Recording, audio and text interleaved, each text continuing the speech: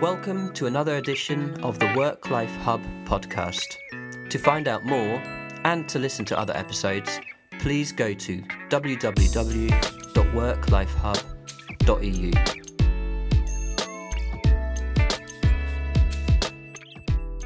Welcome to our listeners of the WorkLife Hub podcast. This is your host, Agnes, with another episode where we're going to be talking to Jay Papasan, who is co-author of The One Thing, The Surprisingly Simple Truth Behind Extraordinary Results. And I have this book in my hand, and I think after this podcast, so will you. So welcome, Jay, to the podcast. Thanks so much for having me, Agnes. I'm super excited to chat with you today. Thank you. So Jay is the executive editor and vice president of publishing at Keller Williams Realty. He's former editor at HarperCollins, and he's also president of Relic Publishing. Now, the book came out in 2013, and it has been translated into 22 languages. It's doing really well. Did you get a lot of follow-up? Are people contacting you about The One Thing? What is the journey of The One Thing now that it's been out 2 years? It's been really exciting. The book launched. We're actually up to 24 languages now. I'm really proud of that. And we had our big launch where all of our organization, Gary and I were on the road. We were promoting it, and then our sales started to kind of level off below where I'd hoped they'd be. And that was in the fall of 2013, right? We came out that year. Lean In was the only business book that sold more copies than we did. And that's a fantastic book as well. But we had this weird moment, and then we persevered. I kept communicating with people like you on podcast. We kept going out, and we really believe this message is something people need to hear. And then I guess last summer, we just seen something kind of remarkable. It's way past when most books they're kind of being put to rest. We're up, I think, month over month from last year, we're up like 40 or 50%. And it just started last summer that we've seen this steady trend, and that people are talking about the book and they're sharing the book. And so it's one of those things where, we did a big push like a lot of business authors will do. But now this is kind of the organic, kind of the natural. Mouth. People have been processing it. And my theory is those people who read it. And in this day and age, it takes a while to read a good book. They've actually started implementing it. And then people are like, well, how did you lose so much weight? Or I've noticed this about you. Then they talk about the book. And that's the second wind. And it's really exciting. I met with my publisher for about 4 hours today, and we were both just looking and going, this just doesn't happen. But the book is kind of taking a life of its own, and that makes me very happy. That's great. So in the book, you challenge 6 myths. Yes. And we won't have time to unpack all of them. But maybe just going down the list, I'm going to be quite interested, of course, in the one on the myth of work-life balance. But I'm so intrigued because I've read it. And I mean, it does take you on a bit of a soul-searching journey to find your one thing. And so you start off by challenging that everything matters equally. And so how does one do that? How does one find the one thing or figure out that there may be 2 or 3 one things in one's life? It's part of the reason that we ended up really going all in. It took us almost 5 years from start to finish to write the book. But we got this sense that today, with technology and, the world is flat, so many things that are happening, we have so much opportunity. And at the same time, for a lot of us, we feel like we have a lot of obligation. And I don't think anybody walks around saying everything matters equally. But when your to-do list is 3 pages long, when you're so busy during the day, you forget to eat lunch, or you're not taking care of yourself, or you're trying to find time just to go to the bathroom between meetings, right? I know a lot of people who are hurrying through their lives with a lot of busyness. Yeah. And they get to the end of their day and they're breathless, and they can't really tell you what they accomplished. And what I believe, and when we talk about this lie, everything matters equally, I don't think people would argue that it does, but they act that way. when you have a plate that's just overburdened, right? You don't have a good enough reason to say no to things, so you say yes to everything. A lot of people are experiencing this in their work and in their personal lives, and it creates a lot of stress. And so it was a big part for us. The beauty of the one thing, the core argument is we have a question, what's the one thing I can do such that by doing it, everything will be easier or necessary? It's the question from a business standpoint, what's the biggest lever in my life? What's the thing that will have the most impact for change? And the beauty is, whether it's about the big sense of the one thing, like why am I here? Why am I working at all? Or what's the number one thing I can do to do what I'm already doing? When you have that clarity, it's really easy to ignore the other stuff. Mm. And so it's kind of a solution, right? That once you identify it and make a small commitment to it, it really can clear a lot of the clutter and the stress for people. And so it's funny, it's like that is kind of the first domino for a lot of people, is to just clearly identify what it is they want, what's a priority to them, so they can actually then start giving that more time and energy. Yes, because the professional norms and even social norms are so still very much ingrained into, you even have to look like you're busy. You have to create and uphold this, because there's this competition between, if you ask someone, so how are you doing? How is work? Nobody's going to tell you, well, actually, I wasn't doing anything this week, I'm super busy. I'm crazy busy. I'm everything.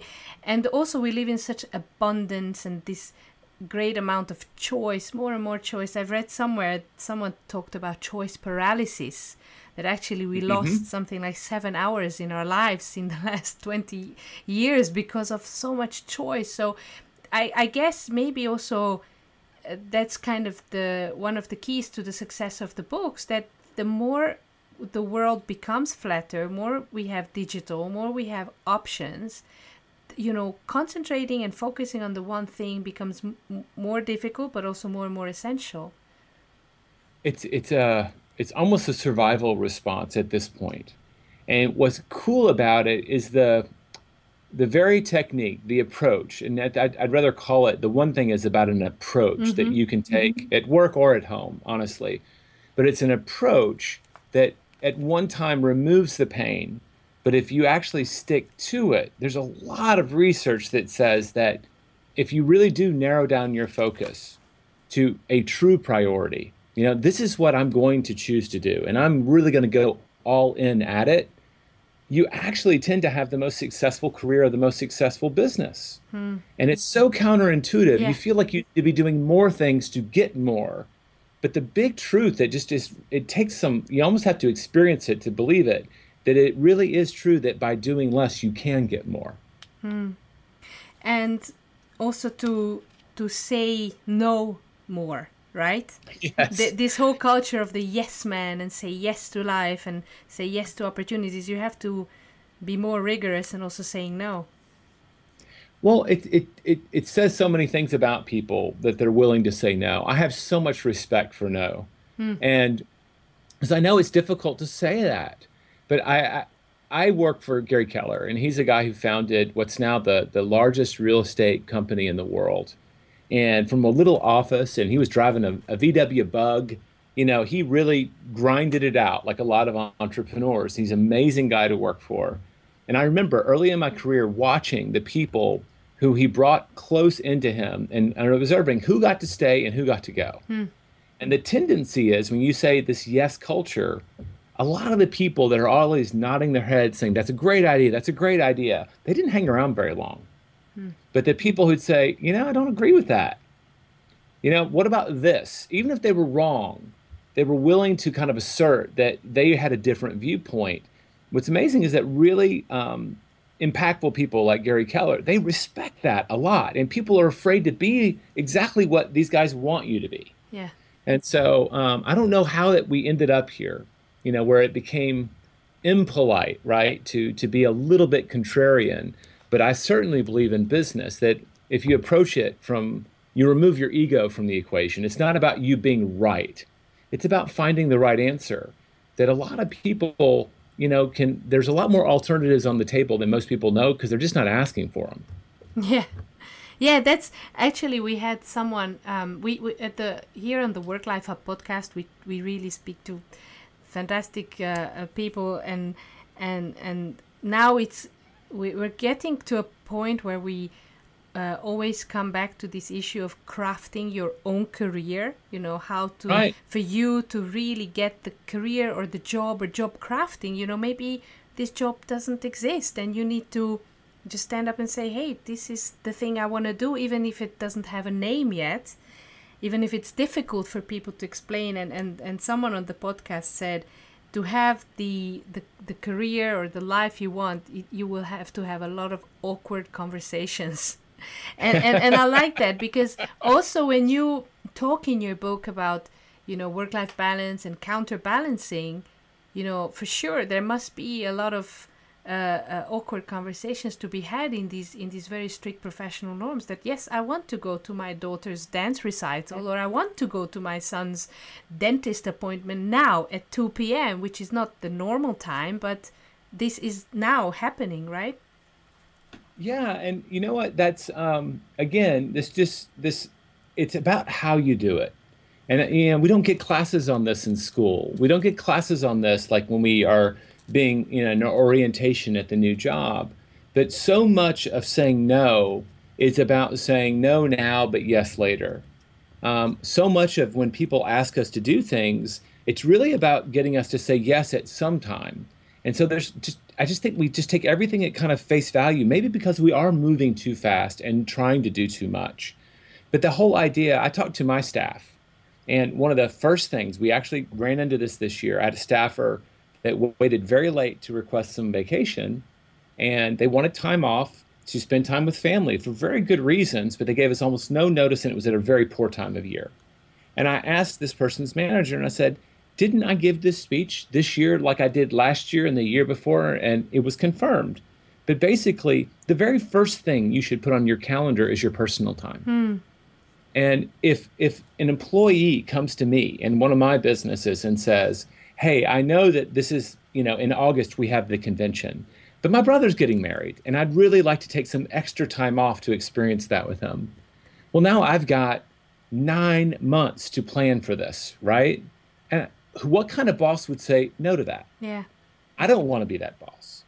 But if you wait until the end of July to ask that, it's a very different thing. I get angry, like, why are you making me the bad boss? Yeah. If you just put it on both of our calendars well in advance, we would be working around your priorities rather than your priorities interrupting the business.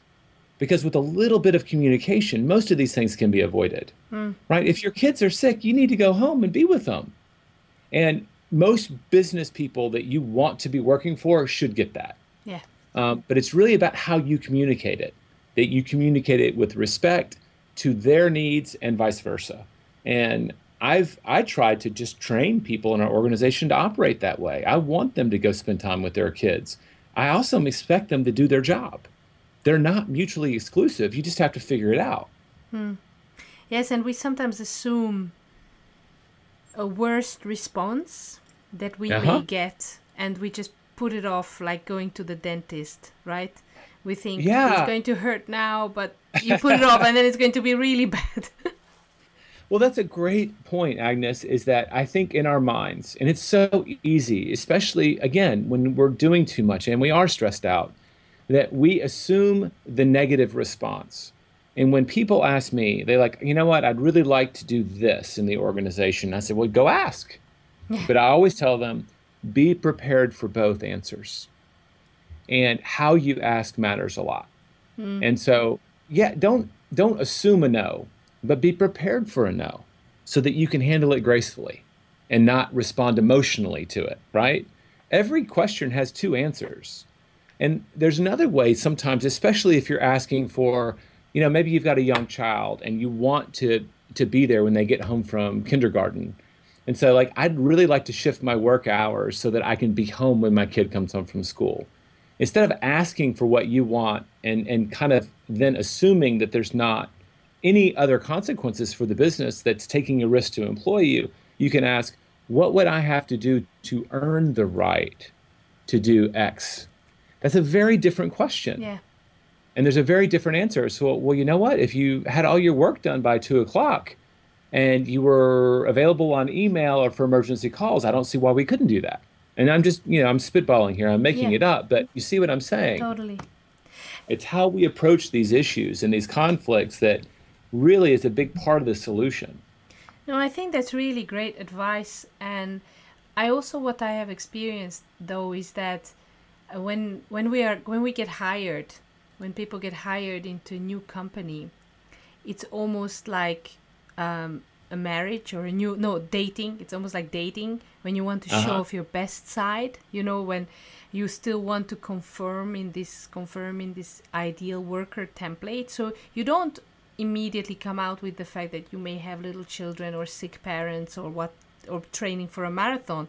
So I think that also it's very unfair on managers, because they would not come up front, with these requests, but then procrastinate a little bit. And then when they have an emergency, we see this a lot with working parents or carers, that chronic situations become an emergency. And then they go to their line managers, right? That, okay, now the babysitter's gone, I need to be home, or the school is shut down or whatever.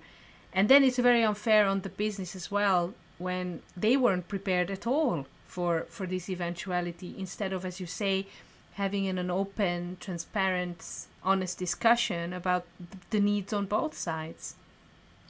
We talk about this in the book, and we have it's some tough language, actually. We talk about the choice about being accountable or being a victim. And when you were just talking then, I was thinking about the fact that it's very easy for us to play the role of a victim in our own lives, right? Yeah. Stuff is happening to us. Yes. Rather than us being the author of our lives. And this comes back to managing our careers. Yeah. And this fundamental decision, right? And it starts inside every one of us that, you know what? Everything in my life is up to me, right? If a meteor falls out of the sky and hits me in the head, it's not an accident. It happened because I chose to stand there. Right. And I have to ask, what could I have done differently, right? I'm sure I heard some podcast, a guy talking about there's actually a space agency that tracks meteorites that are going to enter the atmosphere. At my craziest accountability, I could have somehow connected with them and avoided that spot. But you just ask that, because if you don't go there naturally, right? If you don't train yourself to go there, then you become this victim where stuff just happens to you. And they call it learned helplessness. Yes. Right? It becomes a cycle. Yeah. But the opposite is also true. If you're the author of your life, and you're like, well, darn it, I shouldn't have stood there. Well, then I'm going to start paying attention to where I stand. And you never know what comes from that attitude. But in my experience, those are the people I want to work with. Yeah. Because they tend to show up. They understand exactly their part in the success or the failure. They don't bring ego to it. They know that success and failure are tied up together. You don't succeed without one, right? And so they just get it. They say, I'm learning. If it's a failure, I learn from it. If it's success, we celebrate it. And so you just be accountable for your part in everything. And I just think that's a fundamental thing that I think gets lost in the shuffle. Yeah. It's easy as an employee, and I'm putting that in quote marks, to play the role of the victim. Yeah. But if you really want to stand out, and as Gary, my co-author, would say, he coaches employees, learn to be irreplaceable. When you become accountable, when you really become a master of what you do versus a jack of all trades, there comes a place where the employer looks at you, and even if you're making an outlandish, demand, they're like, I can't afford to replace Agnes. Yeah. She's interviewed 500 CEOs on this whole work-life balance thing. She has so much knowledge on the topic. It would take me years to replace her. So certainly, I'll buy you a yellow Volkswagen and you can park it in my spot from now on, Agnes, whatever it is, right? But whether you're an employee or an entrepreneur, you want to be indispensable. And this is all kind of tied up in this one thing message, right? I also find, having read the book, the journey I had reading the book was that, as I'm the queen of procrastination, And even though someone on the podcast told me, Bridget Schulte, she said that this is a sign of highly talented people. So that reassured me a tiny bit. But because when I started reading it, at the beginning, it feels a little bit like a constraint, you know, like when you want to embark on more fitness, or when you want to invest more time in, in being there for your kids, or accompanying your kids throughout their education. It does feel a little bit like, okay, I just gotta, do this. But then I have to say that a lot of the messages that come out of the book are very liberating, because if you do it, it really frees up a lot of your clutter that was just there. And it just is, so, for example, one of my favorite debunking myths in your book was also about multitasking, when you say that, forget it, there was so much noise about multitasking, but this is, that's really, let's put the cards on the table and say you need to focus and be there for your tasks. Well, I love what you said there, because it's really true. Like, the first pushback people give when you tell them what the one thing's about is, but wait, there's always more than one thing. Yeah. How can you possibly insinuate it's just one thing? And so the clarification on that is that at any given moment, right, of your life, at any given time, there is only one thing. That's just by nature of science and reality. Like you were mentioning with multitasking, you can actually only focus on one thing at a time. Yeah. And if you're bouncing back and forth your focus, you're actually losing at both activities. Yeah. And so what's liberating about the book, right? At first you say, but I'm losing all these choices. But what you're getting, instead of nibbling all the pies in the restaurant, right? Yeah. You're actually getting to savor something at a different level. Yeah. And you ask anyone who's been married for a year what it's like, and then you talk to a couple who's still deeply in love on their 50th anniversary about that journey, and they will tell you it is work. Yeah. But it gets richer and richer and richer as you go along. Many things that are worthwhile do. And so this idea of experiencing something deeply and all the gifts that come from that, this fact that you're not doing all this stuff and you're not rushing to and fro, that there are deeper rewards. And so this idea of focusing your energy and time on fewer things so that you can give more of yourself to those things, and also experience more of the benefits of those things. I think most people, they like you, had that same experience. Like, but I'm giving up so much. But once they kind of take a few steps down that path and experience the richness instead of the variety and all the gifts that come with it, I don't think many people have regrets about what they've given up. They just see what they've been given. Yeah. Now, I also wanted to just say to you about the book and the fact that there is a chapter on work-life balance, and that you talk so openly about combining work and family life, that it's also quite rare to see men advocate for these issues. So I don't know if you see yourself as a feminist or someone who's advocating for gender equality, but I think that brings a lot to the table, that, usually we associate a lot of these things, and I guess still within the business world and organizations, a lot of these requests are associated with mommy issues.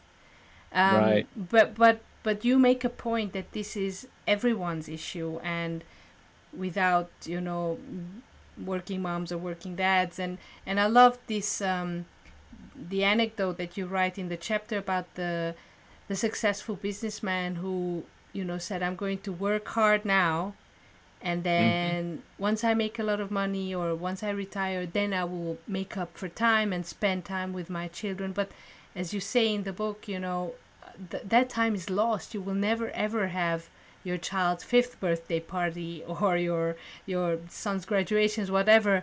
And I think that's very important. So I just wanted to also thank you for that. Thank you for saying that. It's a big deal. I'm part of a generation, I'm 46, so I'm a Gen Xer in terms of generations. But there was a generation of men, they had a name for it, called Iron John, that felt they had to be the stoic, that had to go to work and represent that idea of man. It's not even the chauvinistic kind where we're men and we're entitled. It was just almost seen as a duty. And I have a lot of my friends, and we're like, I want to be down on the carpet playing with the kids. I knew my dad loved me, but there were times where I don't think it was culturally acceptable even for him to be that kind of dad. But we get to live in a time where it's absolutely accepted if you want to be much more involved as a father that you can. So I think that a lot of the work-life balance, I mean, the phrase, as we talk about in the book, came from the fact that women went into the workforce in the 70s. Before that happened, nobody talked about work-life balance. Yeah. Because the first people who got a raw deal were the working moms, because they still had all of their old job. You still had to make the food and put it on the table and clean the house and all of that and work your job. Yeah. Sure, you can have a career if you'll do that too.